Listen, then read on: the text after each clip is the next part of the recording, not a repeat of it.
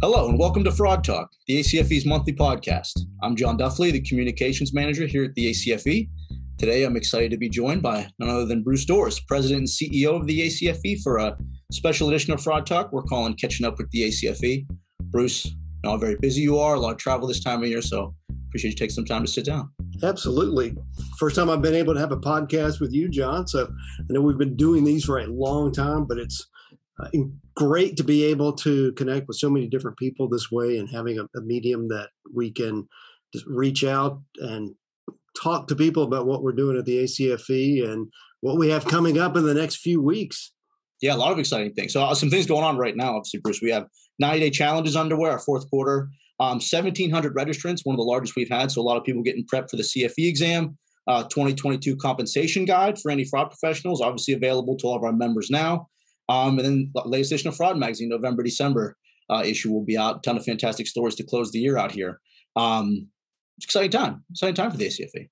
Yeah, that 90-day challenge has really been one of those areas that I've just watched grow over the years. And at Ross Pry and so many different people are involved with that. And to see 1,700, not just in or over really, during that time period, but rather it's the end of the year.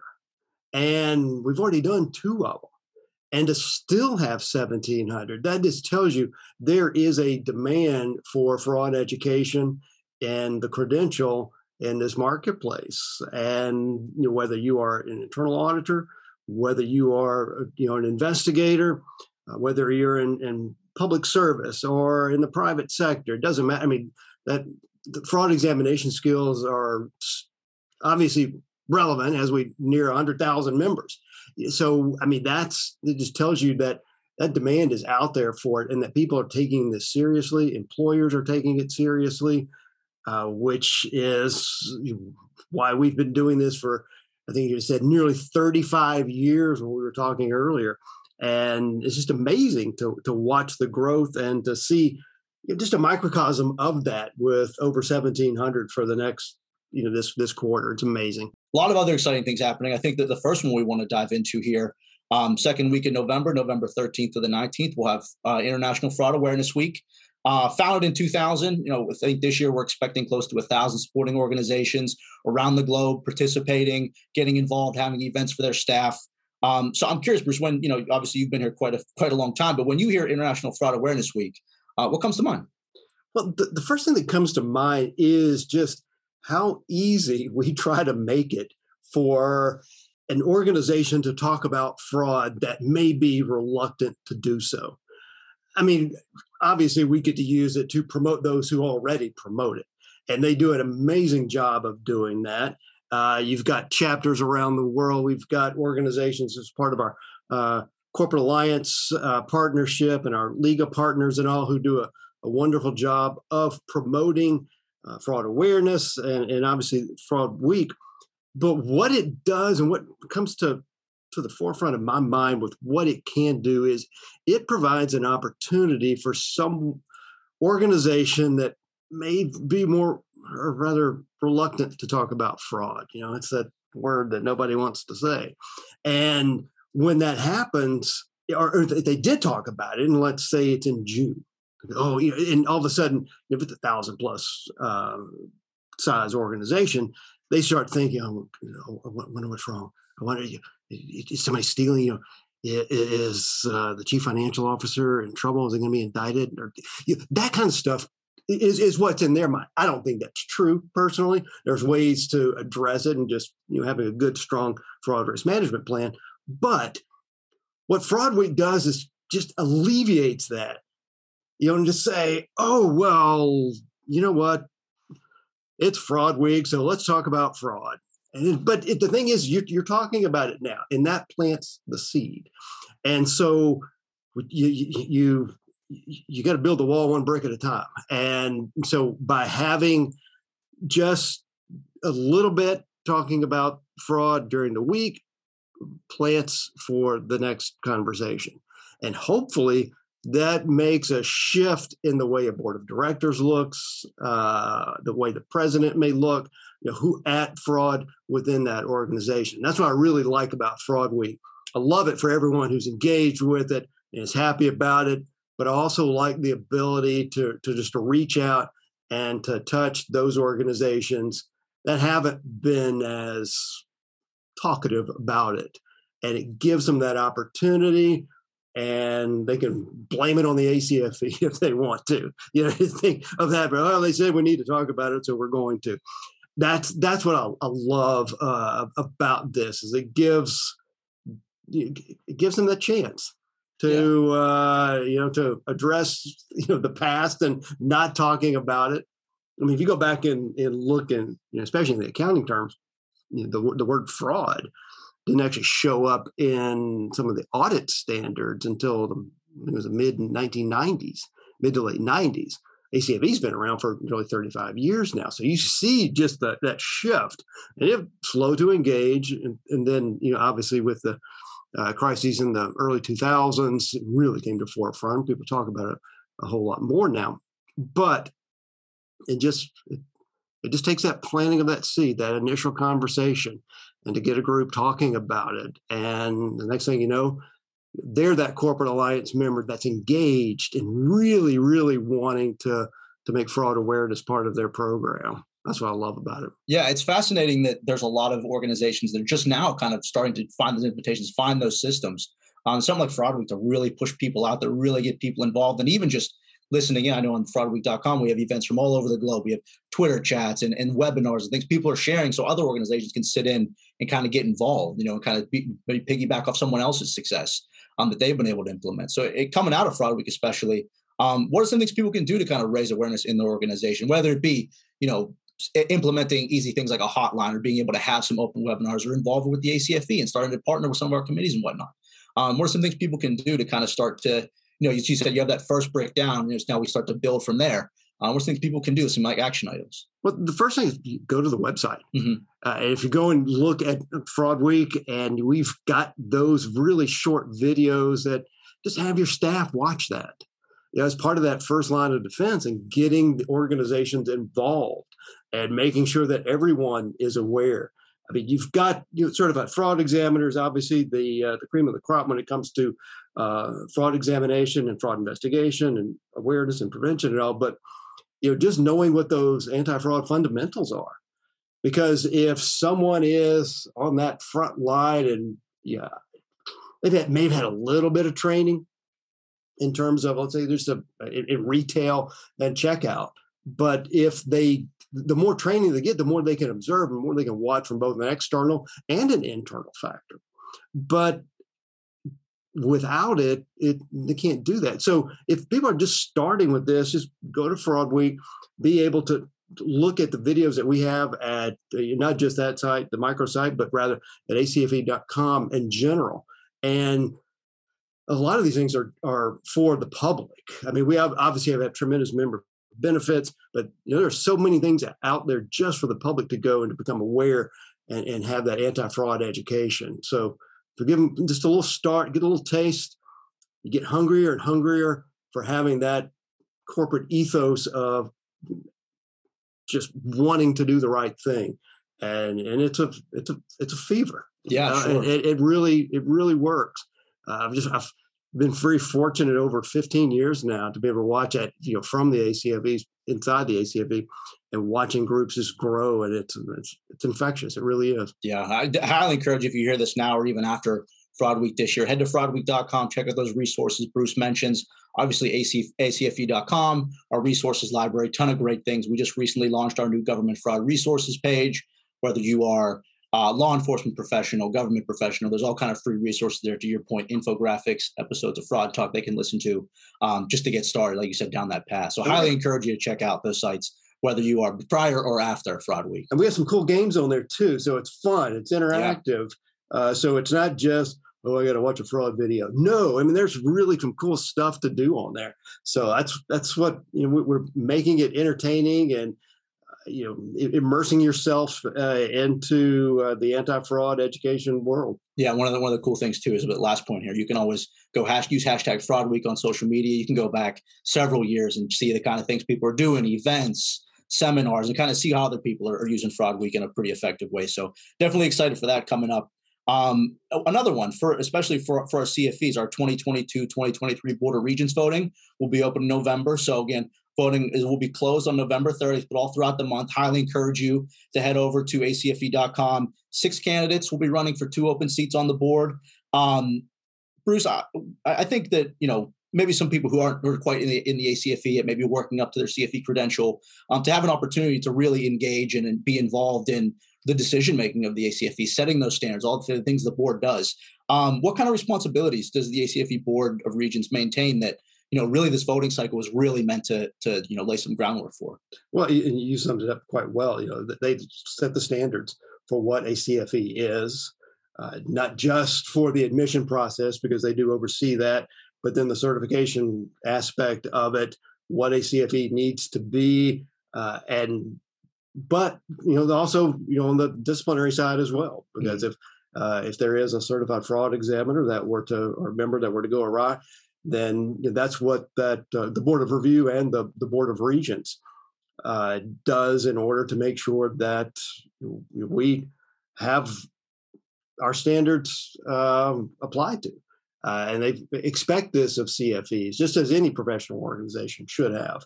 I know with myself and what I have to attest to with both as a lawyer and a CPA, you've got those boards that oversee that and make sure that there aren't folks that go awry, but make sure that they also have the right standards in place, what we need to know in terms of maintaining continuing education, all of that is set by this Board of Regents, which is why it's incredibly important to, if you're a CFE and able to vote in this starting November 1, to go and look, and this through November 30, as I think you mentioned, look at each of the candidates. The bios are in there. See which one that you think, and they're all great candidates, and go in, vote accordingly. I think we're voting for 2 open seats that are coming up on this particular board, and encourage every CFE to go out there and to vote. I think one of the things for me is, as a staff member of the ACFE, but one of the core ethos of the organization has always been, quality over quantity. And I think that speaks so true to this and what the board's able to do in refining those standards and making sure that if you're a CFE, you're coming in with the best intentions, you're continuing your education. You as an advisory member to the council, what's working in conjunction with the Regents kind of meant to you, not just professionally, obviously, for what it does for the organization, but personally, obviously working with a core group every 2 years. The seats are changed around. We get some new faces in there. A lot of high profile CFEs who have been through who are emeritus as well. What's that kind of relationship been like for you personally? It's been very gratifying for me. I've been with the board, oh gosh, John, maybe 10-ish years or so. But some of the people that have been on there, as you mentioned, they just the who's who of the anti-fraud world. Cynthia Cooper comes to mind, who was the whistleblower and the WorldCom. She was on the Board of Regents probably about 10 years ago, I think, when I first came on as an advisory member. But when I was program director here at ACFE, met her, Mike Ware, who is on right now, the appointed Inspector General for the Small Business Administration. And obviously, he's been really busy since April of 2020 in ferreting out fraud related to a lot of CARES Act money. And so that, to me, has been so rewarding. It's like, I'm here and I get to immerse myself with over 90,000 members and to really watch what they do, not only from a professional standpoint, but when they come in and they meet and the questions that they ask and the issues that are passionate to them as a current practitioner. There's one thing for me, I sit in an office and I go around and do a lot of training and talk about the ACFE and anti-fraud education and fraud awareness in general. But the people who are listening to this are the ones who are really out there in the trenches every day, fighting fraudsters and dealing with issues. And I get to see this again. It's another microcosm there, but it's great to have that interaction. We just got we have a meeting coming up very shortly, depending on when this goes out, and I mean, I'm looking at the agenda and what they have on there, and there's some pretty heavy topics that they have to deal with and wrestle with. And, so it's a heavy burden. And so, for those who are going out there and electing this group, it's heavy hangs the head here. I mean, it's tough. And so making sure that you cast your vote is so important to that board. Yeah, especially if you're a certified fraud examiner, I think this kind of helps to add some more, gravity to the credential. You're coming in, you're making sure that you're educating yourself, but also you are involved in kind of upholding the credential that you work so hard to get. So again, I highly encourage anybody, acfe.com throughout November. If you're a CFE, please vote. Please help us find the next regions for the board. Bruce, just kind of a couple of closing thoughts here. So I think one of the common threads, if I've started to meet some CFEs, kind of look over some old annual footage and things, it's a common thread everywhere. Never stop learning, continuing education. I think everybody who is, in this anti-fraud profession understands that it's always changing. It's always going to be something new around the corner. You got to be one step ahead of the fraudster because they're going to be two steps ahead of you, always trying to find a new way through. Heading into the new year, what are some areas of anti-fraud that have kind of caught your attention and might be on your radar or for that matter, kind of in some of the folks that that maybe they're focused on headed into the new year? Oh, I know going into 2023 and right now especially is dealing with cyber-related issues, whether it's on the intrusion front or related to in terms of crypto and digital assets and all, because you've got this is a new area for a lot of people, and so there's a lot of change there. There's very little regulation, and so people are just trying to get their footing, who have to deal with that. A lot of balance sheets out there that carry these particular assets on it, and how do you audit for it? How do you look at this? And it's challenging because a lot of people still don't understand the concept, much less to be able to go in and audit it professionally.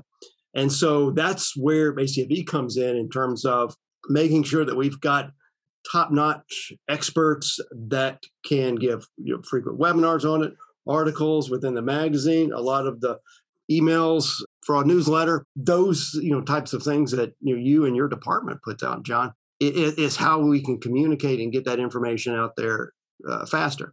Because it's interesting, I was it's something I was writing for Fraud Magazine that's coming out in the November-December issue. We were looking at the Lazarus Group coming out of North Korea and that hack. I think it was 600 million or so US in terms of crypto that was taken in that. But I think it was just a matter of days.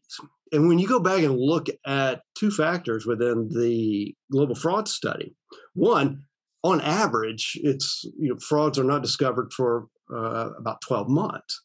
You talk about days versus a year, that is cycled down tremendously. And then when you take the other component of 8% of the frauds in the study had crypto related to it in some way. Now, may have been taken directly or indirectly as part of that fraud, but still 8% of the cases, that hadn't been there previously. And so it makes me wonder, what is 2024 going to have when we release and have that study again related to this and digital assets in general? And so, there's a lot on the horizon. We still have to deal with fraudsters who are up to their old tricks. But now they're just taking their tricks and morphing it. Because in that case, I think you've read it, you've seen that Lazarus Group, it wasn't a truly sophisticated hack. They were just using good old social engineering, a fake job application or something through LinkedIn. Somebody clicked on it. It's an infected PDF, and the rest is history. So that's just good old fashioned trickery, but with a new spin on it. And we've got to make sure that Fraud Week. Let's go back to that. Fraud Week is there so that we can talk about, hey, monitor everything coming in. Be suspicious on emails that you don't come in, or if it's coming in from someone and it just looks a little funny, then ask. That's what the IT department should be there for, is to kind of help you along the way. Do the training in order to be prepared. We have to do that here. And we want to make sure that we're on top of things. And so, to make a segue back to Fraud Week, this is the time to stay on top of that from those new trends that we're talking about and seeing. And 22 and into 23. But there's ways that we can defeat that, or at least stop it in its track and make it morph a little bit more to make it easier to discover, is to be vigilant and to watch these things coming in. It's amazing, isn't it? How from paper to digital, now we're putting financial things on the blockchain. I mean, it is a continued evolution. I think this goes into my final question, Bruce. So 35 years next year, 1988, obviously Dr. Wells founds the ACFE. Coming into 2023, I think that you kind of hit the nail on the head there with the amount of change that happens over that span of time, and even in just a short time with cryptos and blockchain and technology and all those kinds of things becoming implemented now. What excites you about the organization? Obviously, coming into year 35 and all the new things that not resources available, but the membership too, and obviously the kind of growing base that we have. I love seeing the change and the growth and watching new people come into this. I mean, I've been doing this for nearly 30 years now and practice before coming here. And when you see your main fraud being done by paper checks, and you can use acetone on there in order to remove it, and so you move from that into crypto and frauds related to it. I mean, it's just amazing how things have changed, and even with blockchain being around in the last less than 15 years, and so to watch that evolution, it's both scary and exciting, because these things were coming eventually, but we need to make sure at the ACFE that we've got this next generation prepared for that, to be able to look at that. And so it comes from just educating everybody who is interested in these particular topics, making sure that the membership is aware of what is coming, but then also looking at the new generation that's in school right now, and going through the ACFE Foundation, through the education group that we have here at ACFE, and making sure that they're aware of what's coming, that there's a whole job sector out there related to protecting the assets of an organization, whether it's in the government, private sector, doesn't matter. I mean, this is a wonderful career to have, to go in and to protect and to be that anti-fraud leader. And so we're all over the place in terms of making sure that we're educating not just those who are in the throes of it day to day, but those who are coming up as well. Yeah. Bruce, it's been fantastic. I appreciate the time. I'd be remiss if I didn't give you the last word. Anything else you wanted to add before we get out of here on this episode? I want everyone listening to go to fraudweek.com and at least play around for a few minutes with it. John and so many others here at the ACFE, and for years, because that's not, that's an evergreen site, have put so much into that. And I just encourage everybody listening to go play around with it. Even if you're a 30-plus year grizzled veteran, you're still going to enjoy it. Look and see what, oh yeah, I remember doing that before. But play around with it, and I hope you enjoy it. Bruce, I appreciate the time. You bet, John. So thanks for listening to another episode of Fraud Talk. You can find this podcast and all episodes of Fraud Talk on Apple Podcasts, Spotify, or wherever you get your podcasts. I'm John Duffley, signing off.